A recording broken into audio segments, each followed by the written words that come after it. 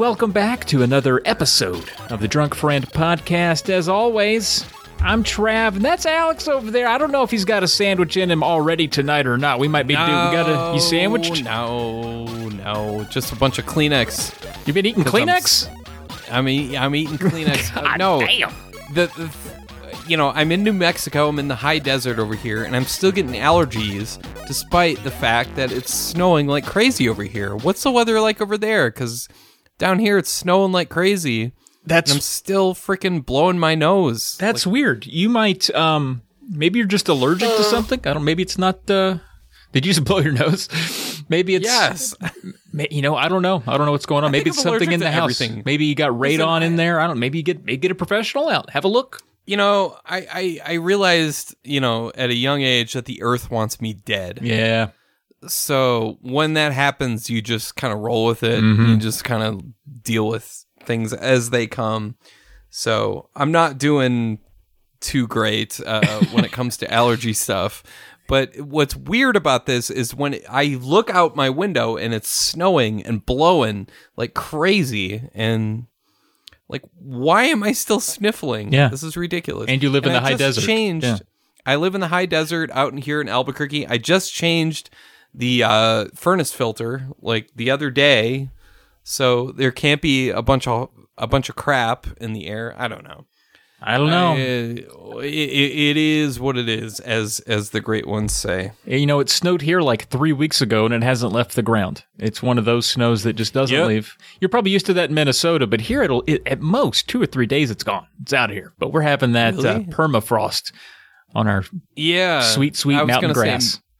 Minnesota, it's like the snow in November stays until like freaking March usually. Yeah. Like it ain't going anywhere. But yeah, we'll see what happens here. But we'll see what happens. It's been snowing all effing day, and it's been miserable. But you know what? That's fine, because we're here and we got Hammer and Harry 1 and 2. We got it. We got it. A lot of people didn't think we'd get it, but I got it. I got it for the people. People were like, doubted us. They said they doubted you. They did. They said, "Are you ever going to get Hammer and Harry on that channel? Let's see if you can." And we got him out there. Now, Hammer and Harry didn't come to the U.S. Very popular in the PAL regions. Europeans loved Hammer and Harry. Very popular in Japan, but didn't make it over here to the U.S. for some weird reason. Despite the guy on the cover looking like a weird methed out version of like Sylvester Stallone and Charlie Sheen, it didn't get sold on shelves here. Maybe for that reason. Maybe it scared people. I'm not sure. I think the bulge scared people. It was, you know what? It was probably the bulge. You're probably right. Yeah. The bulge is the focal point of the cover. Let us know. Email Drunk Friend Podcast. Does the bulge scare you? Does it scare you? Just let us know. Yeah. Like yes or no. Which of Harry's hammers scares you the most? I think average game. I think people love this game maybe a little too much. It's fine. I think it's great. But I don't know. It's not one that I, went bonkers over. I think the story is ridiculous though, which I like. Just these guys called the Rusty Nailers come and just take over his house while he's gone, and then he just gets upset and just goes to take down a real estate mogul. You don't get a good story like that on the NES all the time, so that's fun. But that's good. A lot of people didn't know there was a sequel. Yeah, I didn't know there's a sequel. I knew there was Hammer and Harry. Mm-hmm. I knew of the Game Boy game, which is a lot of fun. I knew of the Super Famicom game, which is a lot of fun. But yeah, I had no idea there were 2 games. 2 games. You need 2 Hammer and Harrys? 2 Hammer, 2 Harry. But they're fine games. I'm not meaning to dog them or anything. It's just, they're good beat 'em ups. Yeah, platforming with a hammer, man. Yeah, a lot of I gotta say, like, a lot of the footage that you had, shows Hammer and Harry just, like, jumping around with no enemies around. Like, what are you supposed to use this hammer for? It's not, yeah, you're right. There's not as many enemies in the first game. Then the second game, I feel like they took that feedback. Somebody was like, you need to add a few more enemies in that sequel. And they were like, oh, okay. And they cranked it up to 11 because in that one, you can't take 4 steps without having to whack a guy. Wow. Okay. But you're right. That's cool. The first one, I think, is a little more, the platforming itself is a little more of a focus than the enemies. But, all said, not too bad. I like the bosses. All the bosses are a little bit different. I love a game that goes all out and gives you, you're not just jumping on a guy's head 3 times. You have to figure out how to get them. They're very different. I like that, and that game delivers on that front. But right on. what about you though? You're out there, you're playing a game. I like it when you pull out these a lot of these Super Famicom games, a lot of these hidden, whatever you call them, forgotten titles, because a lot of times they translate to just 4 words that have never been grouped together. Here we got Battle Tycoon Flash Hiders. What in the hell is that? No. That's not the whole title. You got to go Battle Tycoon Flash Hiders SFX. I forgot. I don't know what what the SFX is. I don't either. But yeah, Battle Tycoon Flash Hiders SFX. I don't know what. I have no idea what that is. But yeah, it's a perfectly fine, fighting game with all sorts of like RPG stuff going on, with like money management stuff going on. It's a lot of fun, and it's a great looking game. Yeah, for sure. And you got 10 different fighters. It's not your generic fighting game for sure. It's not Street Combat, some pathetically rolled out just limp dick like okay, here's this game, here's I mean, come on. Like when you look at a game like Street Combat, the first thing you think is like, this is the most limp dick game it's like Rival Turf ever seen. It's terrible. It's just awful. But yeah. Yeah. I mean, there is more than meets the eye here. I wasn't expecting. Well, by the title itself, who would have ever thought it's a fighting game? Again, it's just a big collection of words. But once I realized it was a fighting game, and I looked at, because Alex never goes, he doesn't approach 6 minutes for a single video game often. And I was like, a 6-minute video on a fighting game from Alex? What in tarnation? And then I realized there's a lot here. There's like point systems and RPG. Like, I was blown away by how deep it goes. There's gambling, there's RPG stuff there. You got to level up. We got Nate Joe commenting on this. Nate Joe is an old. Oh yeah, Nate Joe's an old SNES Drunk commenter. He's on here. He's in the game. That'd be amazing, wouldn't it? He says, "Wow, this fighting game looks amazing. I'm not even into fighting games anymore, but I would play this. Like if it's got the Nate Joe seal of approval, bring it on." That goes a long way. Yeah. Yeah. Is this a one-off? Is there a Battle Tycoon Flash Hiders 2 SFX? No, this is actually the sequel to something from TurboGrafx CD, actually. So I'll be gosh dang. This is the end of the line, so to speak. So okay. Yeah. We got Tanuki's email over here. Do you want me to read this real quick? Go for it. Read that email. We got an email from Tanuki. He just says, just a quick howdy and a factoid. All right. Says, hey guys, loving the show so far. I feel like you guys have really hit a stride the past few months. All right. Fun fact. Yeah, right on. Fun fact, the email you got last episode where the dude talked about the Wii Shop is a reference to an amazing classic video. If you've never seen it, it's a must-see. Sorry if you already know this and I missed the bit. Ha ha. Anyway, keep up the good work. Also glad to hear Alex is digging the meditation. That's what's up. Here's the video, and he links the video. Yeah, I whiffed on that one. Woo dog. We totally missed the reference because we're old. And apparently it's an old video, but what I thought was funny is that I think most people expected that we got it and we were being cheeky back, like we were purposefully being a little blissful. And it wasn't until Twitter the next day where I realized that I had no idea what people were talking about. No, I didn't either. And, that was a weird thing where it's kind of, you're doubling back on certain stuff where it's like, wait, what is this? And I can't remember which episode it was, but if you're listening, you're probably lost. But like there was, and actually it's funny because our next emailer is the person who kicked this off. So it was an email from Robert Auguste Meyer where he listed off all of the Wii titles he got from the Wii Shop. And it was like this long list of games, and we toyed with like, do we say them all? Do we not? Whatever. But that email was, it was in reference to this other massive whoosh by us. Yeah, a YouTube video. Yeah, Ninja Gaiden 2, 1, Ninja Gaiden 2, Ninja Gaiden 3. Yeah, I had no idea that was a thing, but now I do. So thank you so much for doing that. Yep. We're old. We're old. We are old. We're so old we didn't understand a 2017 YouTube video. But speaking of the one and only Robert Auguste de Meyer, we have an email from him that's it's titled Games That Piqued Your Curiosity. He says, "Howdy, drunk buddies," and hello, Robert.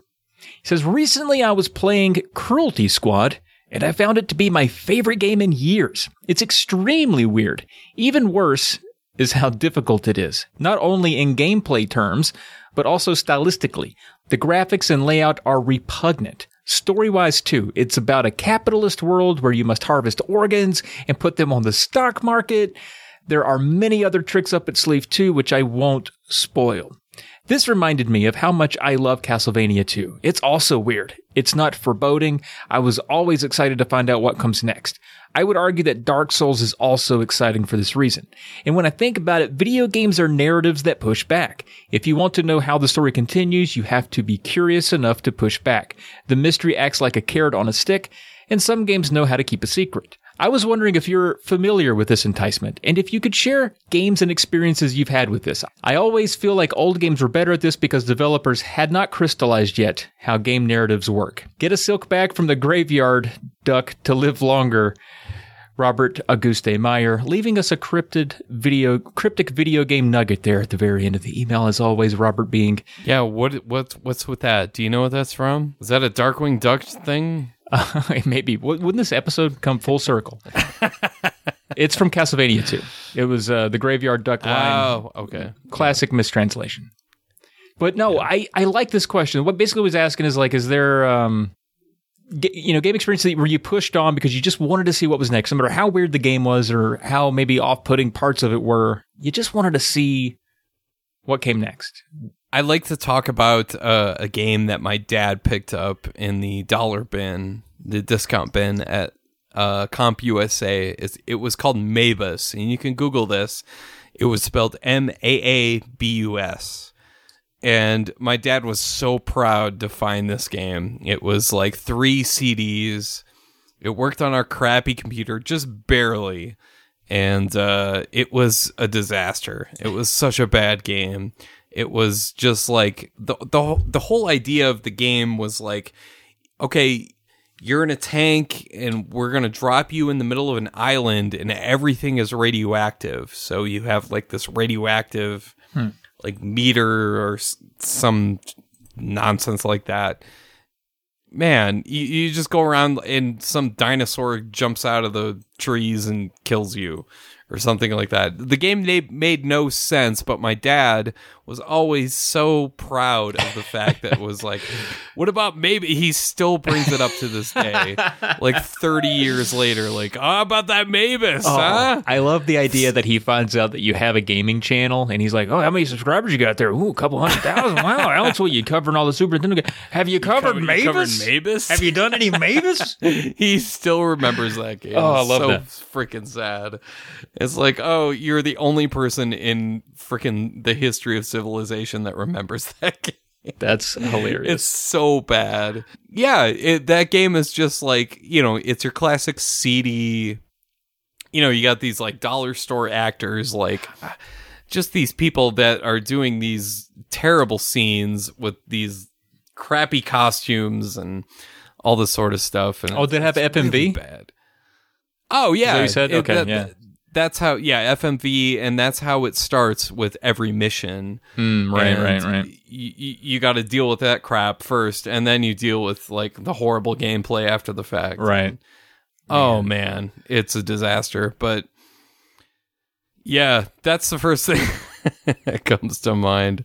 Yeah, you just wanted to see what else is in here, despite what else is in this game. Like, that was my first, because I was really diving into Mystery Science Theater at that point, and I was really getting into like bad movies, and the concept of bad video games hadn't really gotten under my skin yet.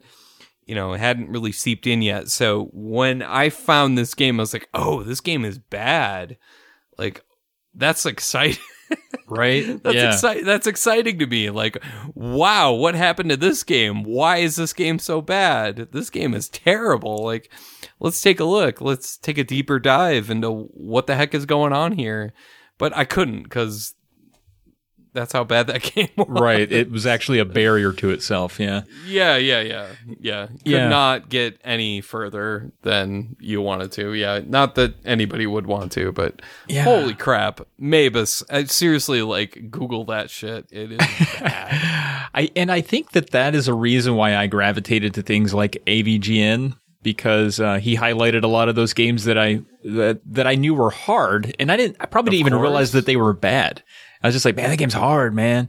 But then he articulates, like, you know, and it's over the top a lot of times, but he articulates, like, you know, why it's nearly impossible to see the rest of the game. But, like, watching his videos was how I saw, like, parts of video games that I'd long wondered what hid beyond the first stage, because he will actually plow through it. But an example of my own where because, you know, Robert here listed some good games. He listed Castlevania 2 and Dark Souls, and he's like wanted to, you know, power on despite how much of the game was causing you friction. And I remember as a kid being so consumed by the original Legend of Zelda, because, you know, it was basically an open world, and finding all of those dungeons and seeing, like, just how it looked.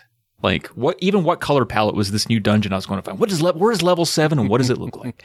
I got to find it. I have to find it. And so that drove me just seeing. Is it going to be brown and blue? Yeah. Is it going to be purple and green? Like, and I remember that being like an exciting thing. Like, my brother, who was like 18 years older than me, he had beaten the game and then basically gave my dad and I the cartridge.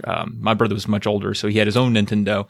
And he's like, yeah, you and dad should play this. And it took dad and I like years to get anywhere in that game. But I remember when I finally found level 8, I didn't make it very far in, but I remember calling him and being like, hey, brother, I made it level 8, man. I didn't think it'd be like white. Like, it's awesome. Like, I just remember, like, the color of it stood out to me. He's like, yeah, it's crazy. I was like, yeah. I was like, you know, 8 years old, but was so stoked. Just tell my brother I saw the color of the dungeon of level 8. That's great. I love that. I love stories like that. He was man, it's white. Everything's white. His white bricks in there, man. It's crazy, right? It's crazy. But a more recent example, I just played through the game Firewatch, and I'm still reeling off of it. I thought it was a great game. And Firewatch, yeah, it probably falls into the genre of like walking simulator, but, you know, first person exploration game. And you're walking and you're talking over the radio with this person that's in another fire tower, and you sort of build a relationship. It's a narrative that takes place through dialogue, more or less. But I was so captivated by it. I have never sunk like 4 straight hours into a game like that in a long time. Like, it was incredible. Just like, what's next? Because there were some mysteries afoot and stuff like that, and I just didn't want to stop playing. And I don't know. I became consumed with it. So that was one where it's like, that's pretty interesting. You know, what else is in this game, in these woods? What's going on? Yeah, I'm looking at the preview of this game, and we're looking at a guy with like a dog poop shovel and some toilet paper. Yeah, you're out in the woods. It's like, all right, yeah, all right. It's Firewatch. It's both isolating because you are alone, you never see another person, but it's also you're still connected because you have this partner that's talking to you over the radio the whole time. And so, by the way, folks, Firewatch 75% off right now. It's $5. Get that game. You get it. You get play that game. There's only 8 people left on Earth who haven't played it, and I was one of them. But I fixed that. So, but yeah, I don't even know if that fits Robert's example, but I just wanted to talk about Firewatch, so everyone should play it if you haven't. Works for me. But yeah. All right. Well, thank you, Robert. Not that my opinion matters. Yeah. Well, I'm only one of the people. I'm just kidding. Your opinion. I'm just trying to be difficult. Of course, it matters. You should get a silk bag from the graveyard duck to live longer, Alex. Come on, man. Of course, you should do that. What does that even mean? What is that? I don't know. I don't know either. Well, speaking of graveyard ducks, we have a great guest coming up who's a big Darkwing Duck she's fan. Wonderful. And speaking of Castlevania, she plays a lot of Castlevania tunes on the old piano.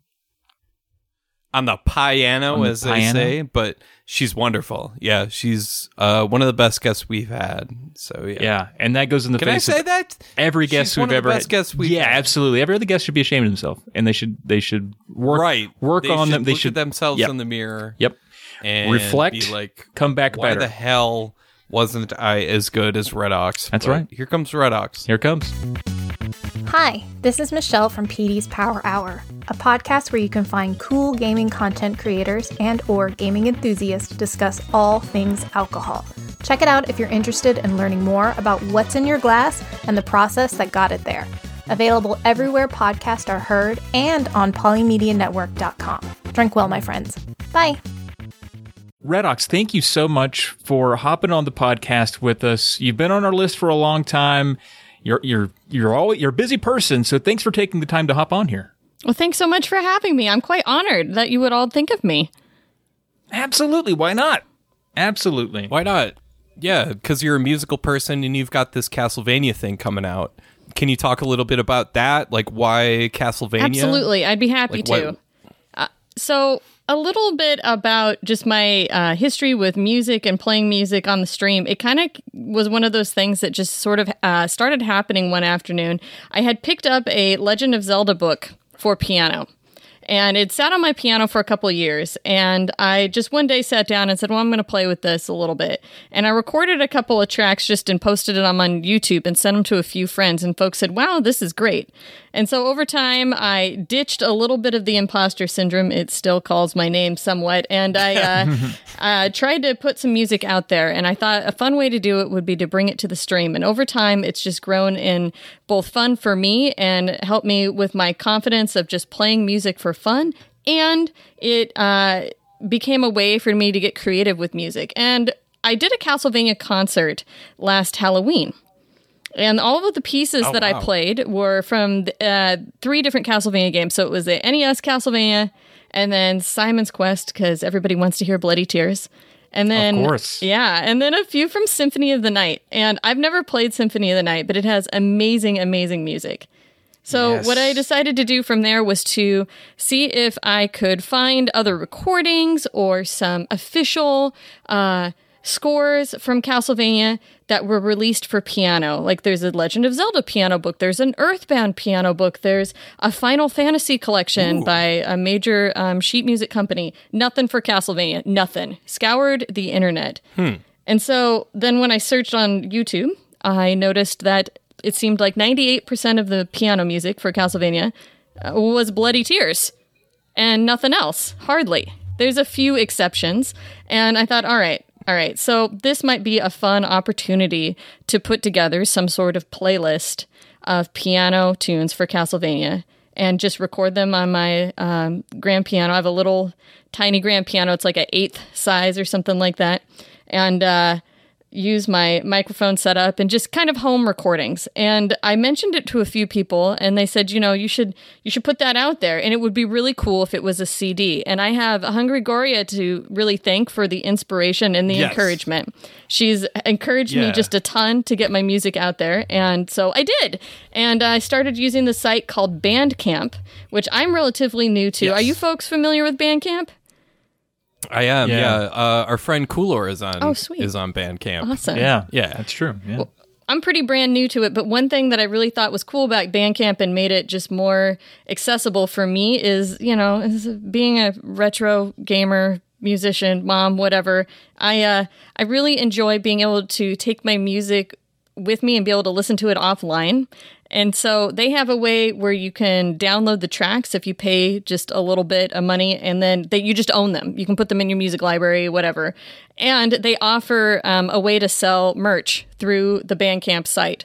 So I am working with a company that will basically print the CDs for me and put them in custom jewel cases that I design with art and tracks, lists, and stuff like that. And so that's what I ended up doing, and it's been a lot of fun. That's awesome. See, Trav, that's what people do still. It's not just me. I was going to say. They download MP3s to their phone. Yeah, this will be great. And they listen to. You can download some of these and get them on your Zune, Alex. This is awesome. Pretty much. Oh, my God. Yeah, and so, I mean, I'm thinking, like, download the CD tracks or something, or, I'm going to put it in my car for road trips with my kids, something like that. So I love Bandcamp. I think it's amazing. So, yeah. That's awesome. So when it comes to learning piano, did you have the typical parents like I did where you get dragged to piano lessons, against your will every week. Yeah. So to Mrs. Morissette's house, and you freak out when you didn't practice enough. And I'm sorry, I'm projecting here, but I learned piano too as a kid, and I still know how to learn, or I know how to read music to a certain extent. But what was your experience like learning piano? Well, one thing that stands out to me is I think I had that experience, but that was the college experience for me. I was one of those kids that my parents had to drag me away from the piano because I was supposed to be doing my homework, doing my chores, taking the dog out, things like that. And then as I got older, I wanted to stick with it and study it. And I come from a practical kind of family background, and so I studied nursing school in college, but I took piano as well. And the problem was, if you're a nursing student, that's really all you're doing. You're busy, and so I didn't have as much time to practice as the other piano students, and I was always had different musical choices than the other students, and so I was pretty much always in trouble, always late to practice, always, not playing when I'm supposed to. Teacher leaves the room and I'm busting out like ragtime and Scott Joplin, and I'm getting scolded. No, go play that other classical stuff. So that was a lot of my experience as an adult. So I actually pretty much went away from music for a number of years, and it was streaming that really brought me back to it. Oh wow, that's interesting. Did you have to do recitals too? Oh yes. Oh, and they were graded and evaluated in school. Oh, the worst. Oh, nightmares. Yeah, I remember. One memory of mine was you're grouped when you take piano lessons. I don't know what your experience is like being older, but for me as a kid, I'm like super shy. I all I want to do is like the easiest possible thing. I'm playing, this Sailor Shindig, just like this, like, just like this simple ass like song, just so I feel better about myself. And then you've got these other kids playing like the Cheers theme, and like all these like other like great, and it's like, looking back on that, it's like, man, I wasted so many people's time with that crap. It's funny to hear about other people's experiences with that. So yeah, do you play any other instruments? I used to a little bit, but speaking of recitals, I was just going to say, I'll never forget this one time. I had to do some recital for school, and I got up, they made you research the pieces and then give a speech on them and then sit down and play for this particular one. Oh, and what? Of course No. I know it was bananas. And I was like 19 or 20 years old, and I researched it and I couldn't find anything. So I relied on Wikipedia, and so I got, which you're not supposed to do in college, and you get in trouble, right? But it was the early days of Wikipedia, So I get up there and I give my presentation where I couldn't find like anything, and the teachers just ripped into me before I sat down to play. And I remember being like, "Well, this is the worst day ever."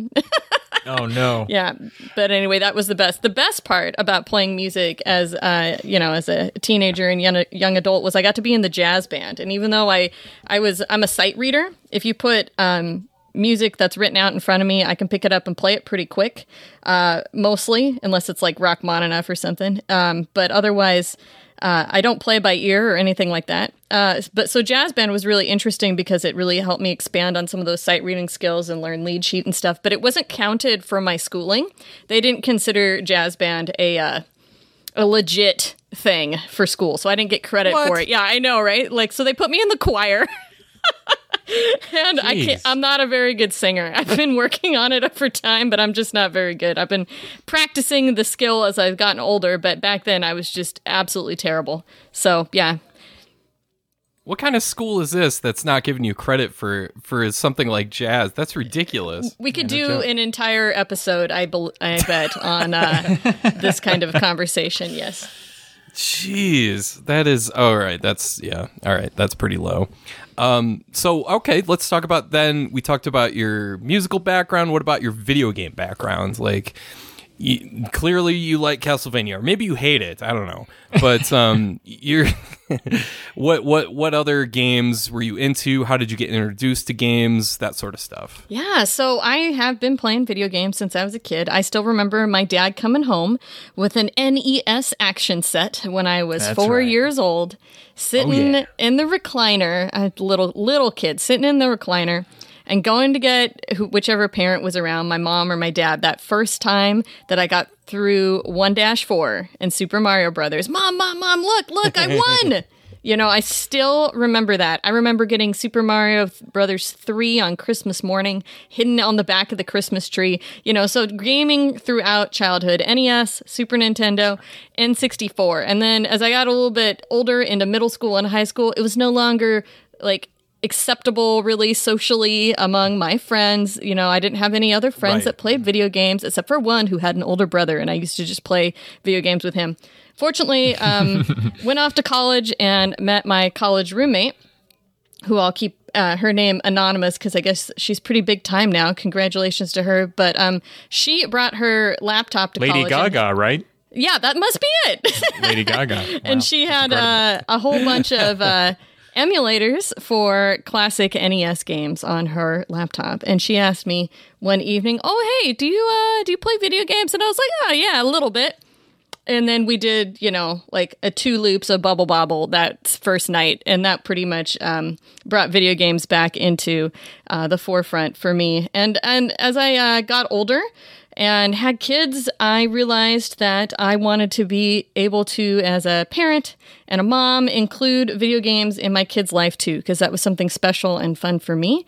And although I think among parenting circles, sometimes video games get a bad rap, I think there's a fun way to really bring them into your family and into your life in a way that's a fun thing you can do together, as opposed to something that's considered kind of not so great among parents. So that's how I kind of got started back.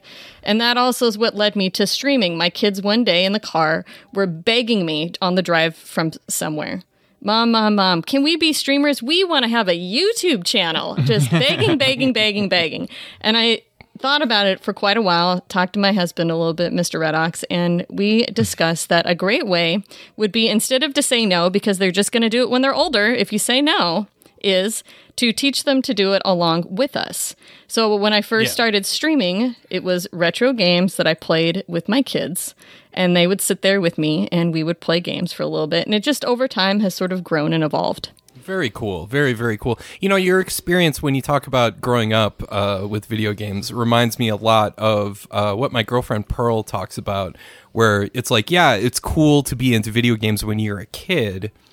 And, but eventually you get to the point where it's like you're a teenager. And as I'm a dude. I've always been a dude.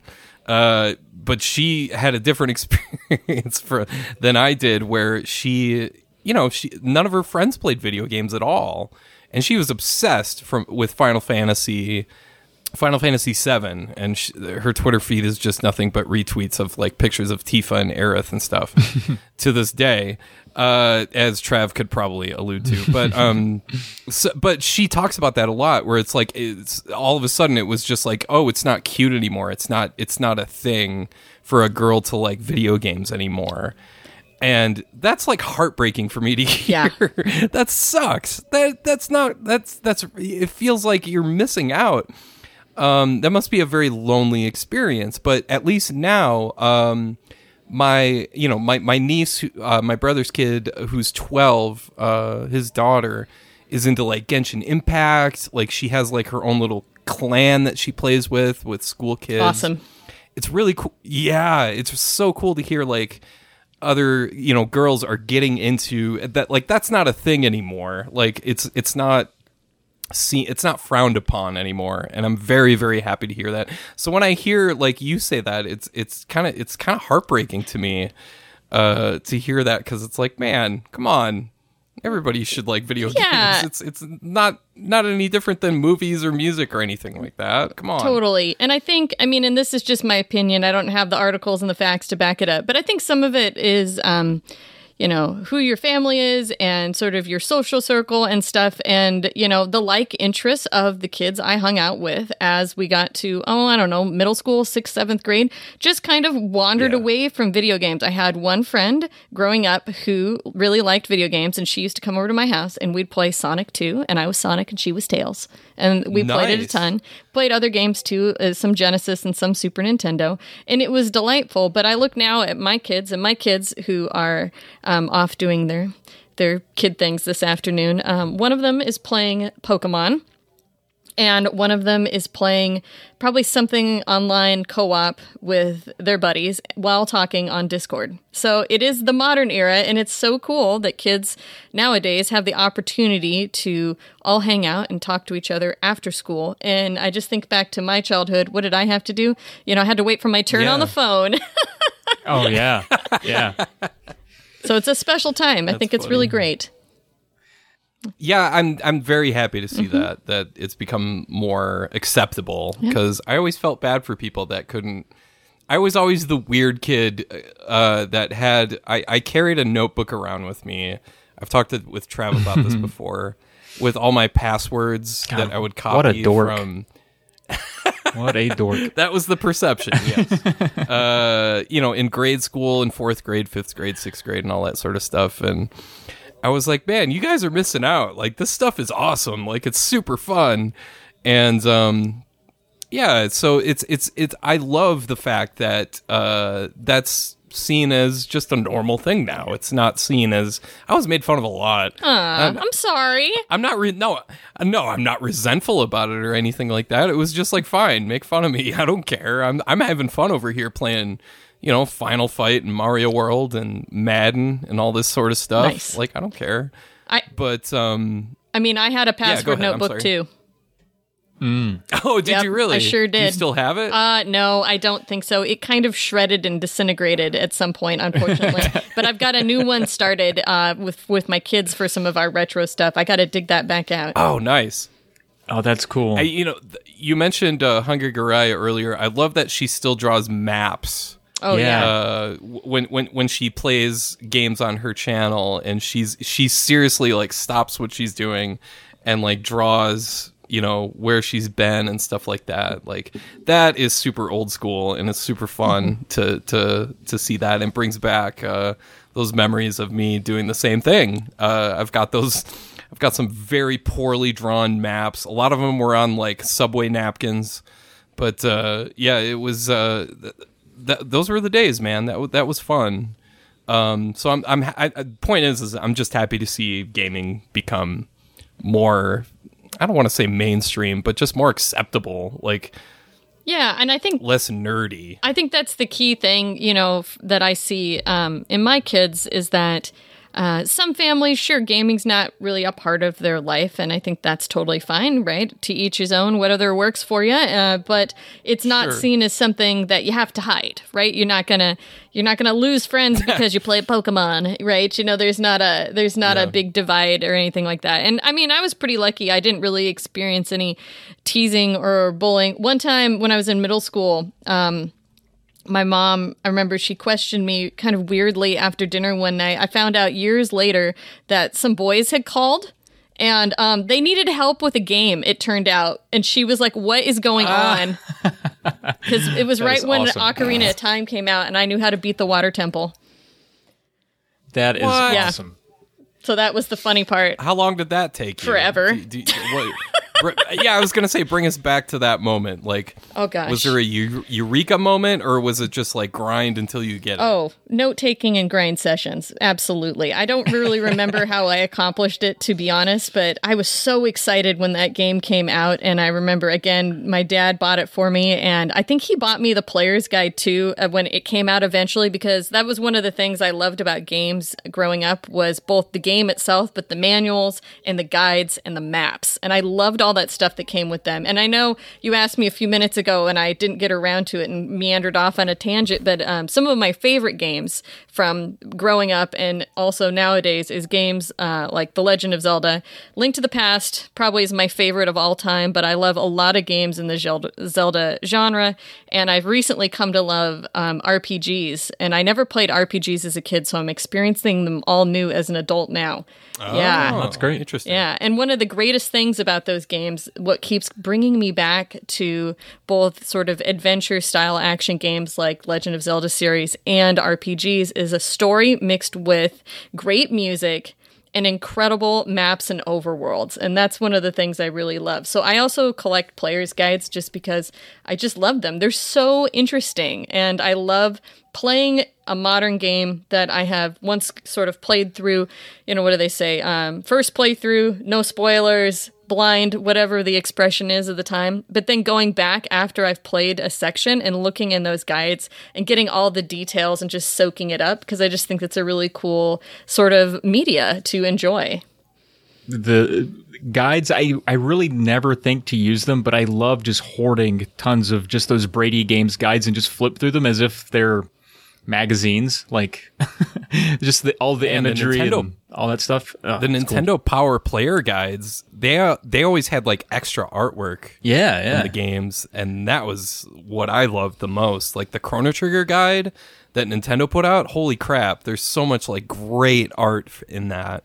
Like that's what I like best about those. But yeah, pretty neat stuff. I wanted to ask, and you guys were talking about how gaming is, or at least when we were growing up, a lot of times it was taboo among kids, and now it seems like kids are okay talking about games and playing games and doing whatever. It's fairly ingrained.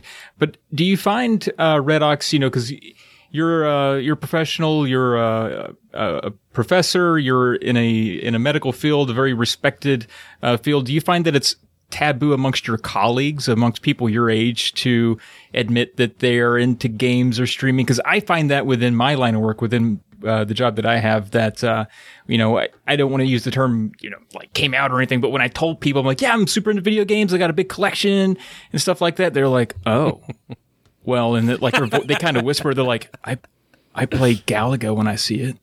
Like they're talking about hiding a body under a railroad track. And I'm like, dude, it's cool. That's awesome. You like Galaga. Play Galaga. But do you find that amongst your peers that it's it's taboo among adults as it was as much as when we were kids?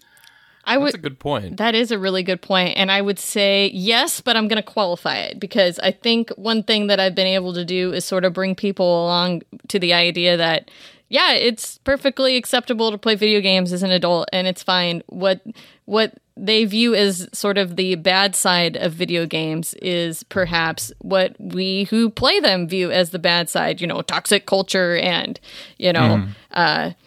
sort of, video games taking over your life where you never do anything else. Like those are the same sort of things that, most folks who play video games would also like to stay away from. It's just another hobby. We enjoy reading novels. Everybody thinks that's perfectly socially acceptable to spend a weekend with a book. I like to think that I'm sort of changing minds, that if people wanted to spend the weekend enjoying a video game, that's okay too. Have I been totally successful in that? Absolutely not. Do they still tease me? You bet. But I've noticed in the last few years especially, we've had some new folks join us where I work, and they see from my office or the hallway next to my office, which is decorated by paintings from the Renaissance and the Gamescape artist collection, that they go, nice. Yeah, that they go, oh, hey, you like video games? Did you know that I'm super good at Dr. Mario? Or, whatever it is. And so we get these little side conversations started. And sure, there's still some, let's go with we'll go with generalizations too. Like a couple years ago, I had somebody ask me in a large group, oh, you play video games because your husband likes them, right? Oh. And I was like, nope. Oh, no. Nope, that's not it. That ain't it. But thanks, though. You're welcome to play with me, too. That would be fine. Yeah. Jeez. That's one of those things. I've run into that. Have you ever had, you're an instructor, but have you had a student ask about your Twitch stuff yet? Gosh. Have you run into that situation yet? Okay, first of all, students, if you're hearing this, we have trust together. I just want to let you know. Also, tell all your friends about the podcast. Yeah. Rate it on Spotify and iTunes if you don't mind. Review, subscribe, and rate it 5 stars right now. There we go. Smash that like button. There you go. Smash Is it. that it? Smash all the buttons. I don't care. So that's actually really funny that you should mention it, because I do have a little story, and I don't, what do they say? Cross the streams with the real life profession and social media, Yes. because I just personally, it's my own belief that in my role as a professor, I shouldn't have connections with students on social media until they graduate. It just creates too many conflicts of interest and so on. So I'm very clear to keep sort of those two areas separate, so it couldn't lead to any problems for either me or the students, right? While they're in school with me. So, but during the early days of the pandemic, and we were all at home teaching classes online instead of in the classrooms. I remember one of my first classes I taught, I had, you turn on that Zoom camera and I'm showing the same office view that I use for my Twitch streams. And one of the students, when we went to small group, was like, Dr. Redox, I want to ask you a question. I don't know if this is okay or not, but, well, it's the first day of school and now I'm all nervous, right? And the student goes, do you stream on Twitch? And I was just like, what? No, of course not. What are you talking about?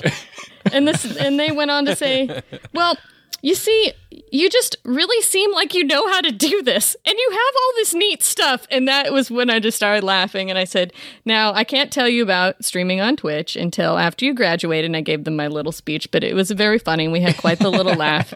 And then, wouldn't you know it, one of the very first days that we were back on campus in the classroom teaching and having class and stuff, I said in a moment of tiredness to the students, all right, now after class today, make sure that you go on back and just check Discord, where I've posted the homework. And you should have just seen the students. They just looked at me like, I'm sorry, did she just say Discord? And then just bursting out laughing. And it was like, well, there you go. Cat's out of the bag, folks. Yeah. Yeah. Oh no, our professor's cool. What do we do? It was very funny. What do we do? How do we handle this information? Yeah. They really had no funny. idea that a professor could know about Discord. Now, there's probably only like 3 of us in the department that know about Discord, but still, it's very funny. That is funny. I don't tell anybody about the whole SNES drunk thing that I have going on. I really shy away from it, but I had so let me just confide right now. I had solar panels put on our house this past couple. When was that? Like last month? I live in New Mexico. It makes sense. Like, yeah, you live in the freaking desert. The sun is out all the time. Let's go solar. It's totally fine. So I got this like call that's like, hey, you can roll this loan to pay for the solar panels in with your mortgage. And I'm like, all right, let's check this out. And the guy's asking me all sorts of questions about, income and all that sort of stuff. And I'm like, oh, and I also made, X amount of money from YouTube. And he's like, wait, what? Really? YouTube? And I'm like, yeah. And this is a dude like my age. And we had the conversation where it was like, oh, God, it's oh my God, I'm trying to remember what he said, but it was just like, yeah, I just review video games that people stopped playing, 30 years ago, 25 years ago. And, my name is SNES Drunk, and he bursts out laughing. He's like, are you fucking serious? Like, you're SNES Drunk? And I'm like, yeah, I'm fucking SNES Drunk. It was honestly kind of embarrassing. But did he recognize you? Like when you said that, he was like, wow, you're SNES Drunk? Or did he not really? No. Okay. It wasn't like that. It was more like, that's your name kind of thing? Like, that's your name. I've seen you before. I've come across your videos. They've been recommended to me and all that sort of stuff. That's hilarious. It was hilarious, but it was like really embarrassing because I'm trying to get this like financial stuff taken care of. You're trying to do big boy stuff, and you're like, yeah, I'm also and it's like an internet guy. Also, yeah. I'm an internet weirdo with this weird video game stuff with a I tell everybody, like, the name SNES Drunk is just proof that I never thought this would work, because it's such a bad name. Like, who goes out there and says, like, oh yeah, my name is SNES Drunk? It's catchy. Like, I mean, it sticks with everybody. It is. It sticks out. The only reason it's catchy is because it's 2 syllables. No way. I'm with Trav here. I gotta disagree. I think it's fun, it's clever, and it's lighthearted. So there. Yeah, take that, Alex. It's not clever. It is not. Okay, maybe not clever, but it's lighthearted, Alex. I was almost SNES Dog. I wanted my dog, Clyde, to be... I wanted the reviews to take happen from his perspective. But anyway, yeah, I had that experience like just earlier this week where this guy is freaking out. You're my first YouTube celebrity. I'm like, please do not say that. I'm not a celebrity. I just want to see if... He's like, will you autograph all of my tapes? I have some Super Nintendo tapes I'd like you to autograph. I just want to see if I can roll my solar payment into my mortgage. Is that okay? Please? But yeah, that was weird. Like, for that guy to react that way, that was completely unexpected. But yeah. It's all good, man. Hey, Redox. Anyway, what were we talking about? I completely got off track. You did. You went down a dark hole in your mind. I hope you're okay. But the Darkwing Duck thing, that seems to be... Oh yeah, we got to talk about Darkwing Duck. That's kind of your mascot in a way. But what's your history with the duck there? Okay. Oh gosh. What's going on with the duck? Yeah, so well, it's another kind of mixed story. Also, a little bit back from when I was a kid. Of course, probably like a lot of folks who are my age. And I mean, y'all tell me if you did this too when you were growing up. You come home after school, if you had homework, you finished it, and then you sat down with like a snack. Maybe you sat down on the floor, on the beanbag chair, whatever, on the couch, whatever, and you watched the Disney Afternoon. And hell yes, I have that as a note on our sheet. Darkwing Duck is the unsung hero of Disney Afternoon. Yes. 100%. Yes. And so while when I would get home from school, DuckTales would be ending. I had to do my homework during Chip and Dale Rescue Rangers, but Darkwing Duck was on next, and that one was my favorite. So I hurried to get my homework done so I could sit there on the floor with my dog and watch from the beanbag chair, watch Darkwing Duck when I was done with my homework. And then sometimes I would be allowed to like watch it, even if my homework wasn't all the way done, if I could finish it after dinner, that kind of thing. And it was just a lot of happy memories. And all the kids on the playground used to pretend that they were characters from the Disney Afternoon shows. I don't know, maybe that's a little girl Pacific Northwest thing, but I just remember all my friends like to pretend, but I always wanted to be Darkwing Duck. I didn't want to be Webby. I didn't want to be the Tailspin characters, but I always wanted to be Darkwing Duck. And so I guess just nothing changed. I just never grew out of it. Eventually, I was at Comic-Con in Portland with a friend, and I kind of feel bad about this one a little bit. So we're both tired, and we're walking around looking at stuff, and way across the entire room there in the big auditorium in Portland, I see a table with this giant Darkwing Duck sign and poster, and I just drag her all the way across with me. Oh my gosh! And I get over there, and it is two of the comic writer and artists. There was a series of Disney Afternoon Darkwing Duck comics that were released just a few years ago, and they're exceptional. They're truly like extensions of the show.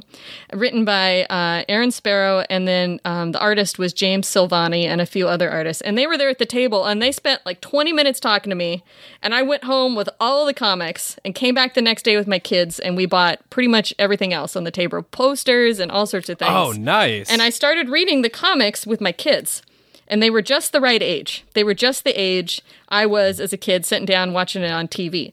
And so they loved those books. 8 or 9 or 10. Yeah, exactly. That's awesome. And they just loved it. And we we got all the comics signed, and they have lovely art drawn on them too. And then the next Comic-Con I went to, we decided to dress all three of us up as Darkwing Duck. And one of the stories in the comic series was called, I think, Crisis on Infinite Darkwings. And it was all different, like, mirror universe Darkwing Ducks. And so we were all different versions. And we just had a blast. Oh my God. That is next level right there. That is excellent. It was so fun. And then from there, it was so fun to dress up as Darkwing Duck cosplay for Comic-Con. People loved it. And so I just had such a blast. Yeah, I was going to say, like, that's not a cosplay you see very often. Right. Yeah. Darkwing Duck. That's true. Yeah. All the love comes to, like you said, DuckTales, Rescue Rangers, even Tailspin. Like, come on, yep. Tailspin. You're taking Tailspin over Darkwing Duck. I get out of here with that. Come on, Darkwing Duck was great. I'm convinced it was just an excuse that the reason the show existed in the first place was just to have Launchpad on TV more, because Launchpad was my absolute favorite. I love dumb characters like Launchpad. He was that great. guy. Launchpad is my favorite character in anything ever, because he's so dumb, and the way he phrases stuff, "Will do, Mr. McD," or something, yep. or "Will D, Mr. McDo," or something like that. Like, I just love Launchpad. So more Launchpad equals more laughs. Absolutely. For me, at least. But yeah, that was, and then you got the NES game. Oh yes, Darkwing Duck is a super unsung. Speaking of unsung heroes, that game, that's a Capcom classic. Mm-hmm. Like, that's a really good game. I assume you've played that, right? Yep. I like it a lot. I'm not, I'm no expert. I find it challenging. It was the only one of the Disney Afternoon games, of the main ones, not the DuckTales 2 or Chippendale 2, but of, the first series launches that I didn't have as a kid. We could never find it. And I remember always being so disappointed. So when I got back into collecting as an adult, it was one of the first ones that I looked for. And, it's such a fun game. I beat it a couple times. I streamed it once. And it was a lot of fun. I just really, really enjoy that game. It's like if they took Batman and Mega Man, right, and put it together. Yeah, it's awesome. It's got that Capcom vibe to it for sure, where the arrow gun is what sticks out in my memory in that game, where you use the arrows as platforms, like that sort of thing. Where it's got like a Mega Man vibe, and yeah, it does have a Batman vibe to it for sure. That's awesome. Yeah, I love that game. So did you folks know that we almost got a 16-bit Darkwing Duck game? What? You can't. How do you know that? Well, there was a Kickstarter project by the folks who created Sonic Mania, and they put out a demo and pitched it to Capcom, and Capcom passed. I'm Googling this. Oh, Capcom, what are you doing? Yeah, I'll dig it up for you after. I think I have it at the demo saved somewhere. And there's only one level available, but it looked so good. And they were reaching out to, a variety of Disney artists and creators, I believe, to do some of the level designs. And it was going to have, more villains in it and all sorts of things. And so, there's no official version of that, but the demo does exist online, and you can find it. That's breaking. What a scoop! What a scoop, Alex! You didn't even know about that scoop. Yeah, no, I had no idea. Like, listen, I'm looking at my book right now that says the games that weren't from our friends at Bitmap Books. That game's not in there. Come on. Yeah. How long ago was that Kickstarter? A couple of years pre-pandemic. Let's see here. That's cool though. Sad but cool at the same time. Sad but cool, exactly. Man, I'm jealous of your guys' after school Disney afternoon stuff. When I got off the bus, I watched What Was Left of Oprah with my mom, and then we had dinner. And I didn't get a lot of Disney afternoon. I got a lot of Oprah, like a little Oprah afternoon. What if I had grown up and just had like this thing about Oprah, and like my whole thing was like I had Oprah's plushies and Oprah podcast. That'd be interesting. Trav, honest question, do you have any memories of like any particular Oprah episodes from that time? There was a period of time where Oprah did a little bit more of the like the Maury Povich thing, where it wasn't like celebrity interviews right, and books. It was more domestic drama. It was more Donahue. Yeah, it was a little more of that. I remember watching a lot of Troubled Teens on there. Yeah, my mom was like, "You better not end up like that." And I was like, "Oh, I won't, Mom. I don't want to go on Oprah. Not with us." But yeah, I actually missed out on a lot of that stuff. Hilarious. The after school stuff, I missed out on a lot. I got to see what's that? What was the show with? Was it with like Justin Timberlake and Britney Spears on it when they were kids? Mickey Mouse Club. I got to see a little bit of that, but well, at least you had that. At least I had that, right? Yeah. And all those people turned out fine, so that was good. Good show. Not to bring us down, Oprah's great, right? We all like Oprah. She had a Kickstarter game that was going to come out. It was going to be 16-bit. Oprah's fine. I loved. Man, Disney Afternoon, man, you missed out on... Let's lecture Trav about what he missed out on with Disney Afternoon. We had gummy bears. They're bouncing here and there and everywhere. They are the gummy bears. Okay. We had that. I used to eat those. Yeah, and we had Lorenzo Music as one of the... yes. Also known as the voice of Garfield. He was one of the... voice actors on that show. So that show was like an instant watch for me. After that, you had DuckTales. Then you had Chip and Dale Rescue Rangers. And then I think Tailspin. And then they shifted everything like a year into it where they ditched Gummy Bears. They just kicked them to the curb. And they went DuckTales, Rescue Rangers, Darkwing Duck. And then that's when they started working stuff like Goof Troop into the mix. And Gargoyles. Gargoyles was awesome. Gargoyles, that's right. Yes. Such a good show. Gargoyles was awesome. Yeah, and Gargoyles was different. Gargoyles wasn't just like a novelty. It was like, whoa, this is, this hits differently than frickin' Goof Troop. Right. For sure. It's a definite change of pace, that's for sure. But yeah, that was super fun. They knew what they were doing when it came to programming, late afternoon stuff. Yep. And Darkwing Duck was gonna originally be, what was it called, 00 Duck, and then apparently I listened to an interview by the creator for Darkwing, Tad Stones, and saying that basically the James Bond people were not terribly happy about that, and so the inspiration then sort of changed gears very rapidly in pre-production away from James Bond to being more like The Shadow. But the premise for the cartoon was something more akin to, what if Batman had a daughter who wouldn't stay home? And that's where they came up with the way that the story sort of ran. Gosselin. Yeah, exactly.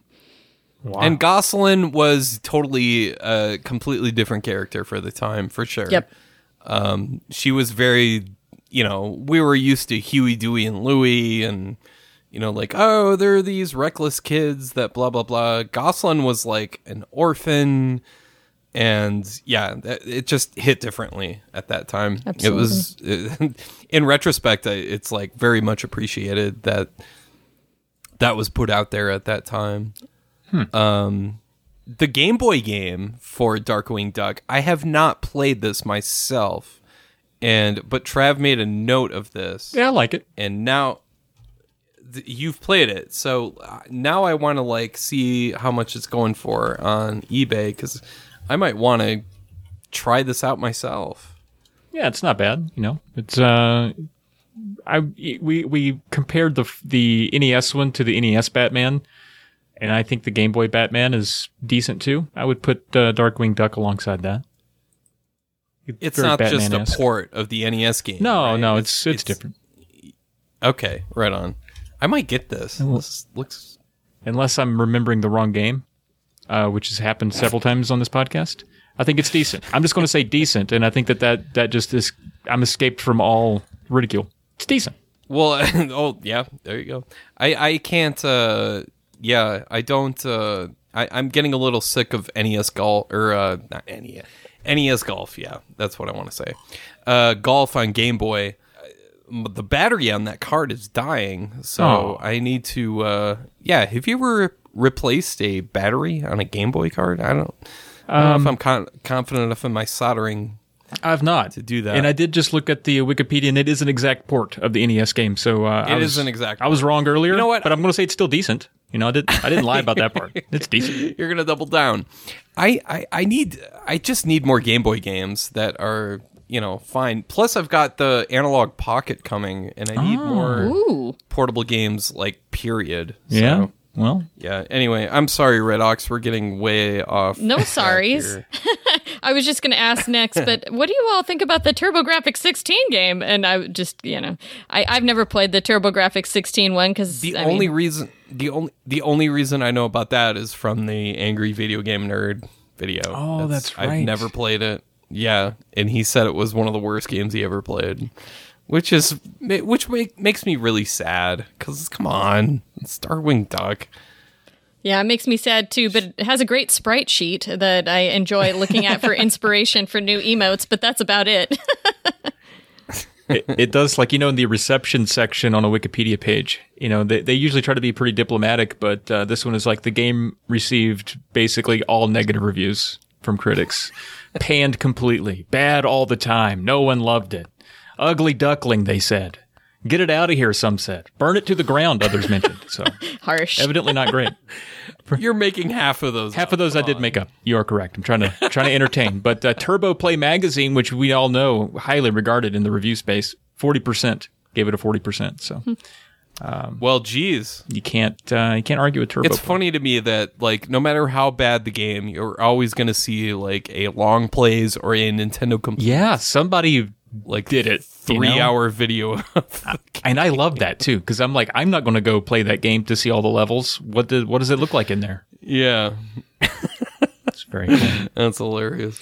Red Ox, last question for me here.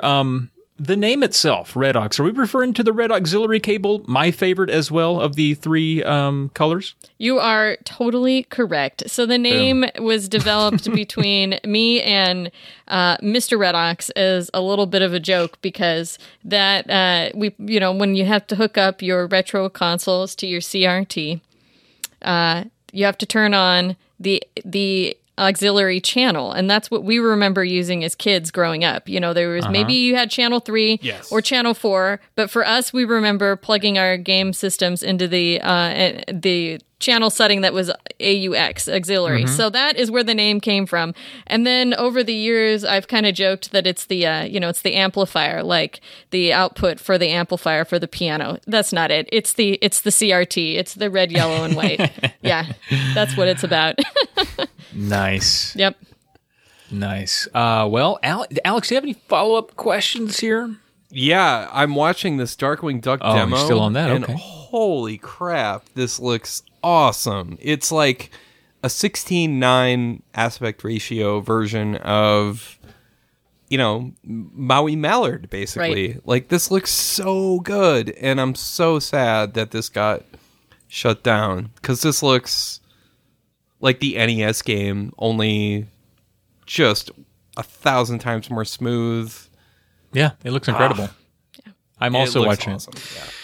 If you're out there, we'll put a link to this heartbreaking article in the description. You can watch it at home. I suppose it's not ideal to talk about. Describe what's on your screen, Alex. Come on. Yeah, exactly. Yeah, but well, thanks for sharing that, because You're welcome. It's still interesting. Yeah, that's fantastic. I had no idea this existed. So, and now I'm heartbroken. I know. Sorry, Yeah, spread the sadness. Yeah, geez, Red Ox, right? Jeez, Louise. Well, Jeez. thanks for hanging out with us again. We know you're a busy person, and thanks for taking the time though to come and share a little bit about what you're playing with the music and stuff like that, and maybe let us know maybe something you're working on or something that people can look forward to, where they can find your stuff. Absolutely. And thank you so much. It's been really fun to hang out and talk with you both. So where they can find me over on the Twitch side of things, twitch.tv/RedOxPDX. And I stream retro games typically earlier in the evening on my Monday, Wednesday, Saturday schedule, and then we do piano time for the last hour or so to close out the stream. Folks can request songs if they're a follower of the stream, and subscribers get to request up to 4 songs. That's pretty much how I have it set up right now. I have over 130 songs of video game music for folks to choose from. And the Castlevania CD digital album is available on redox.bandcamp.com. And I am working on getting a second printing of the CD because the first release surprised me and all sold out in 2 days. And I was just utterly shocked. I had only ordered 25 and went, oh no, what do I do? So I'm working on ordering a second printing of more. And so that'll be available theoretically someday, eventually, soon.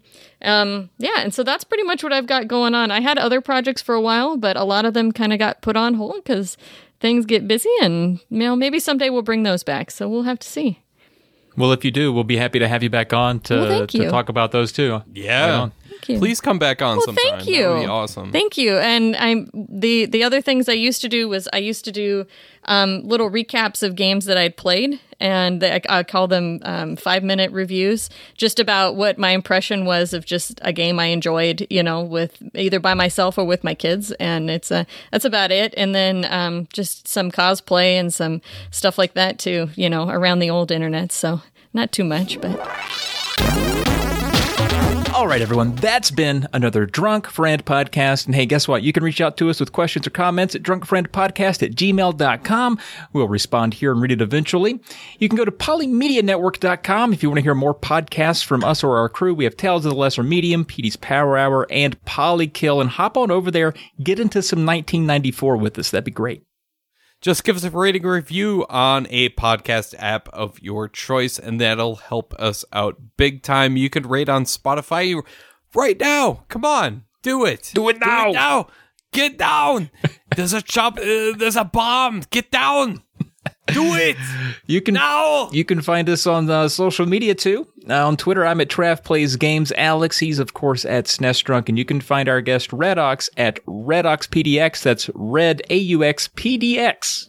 And as always, the music you heard at the beginning and you can hear right now was composed by our friend Cooler. The track you hear is called Electric Starbounce, and you can find a link to more of his music on the Buzzsprout podcast page.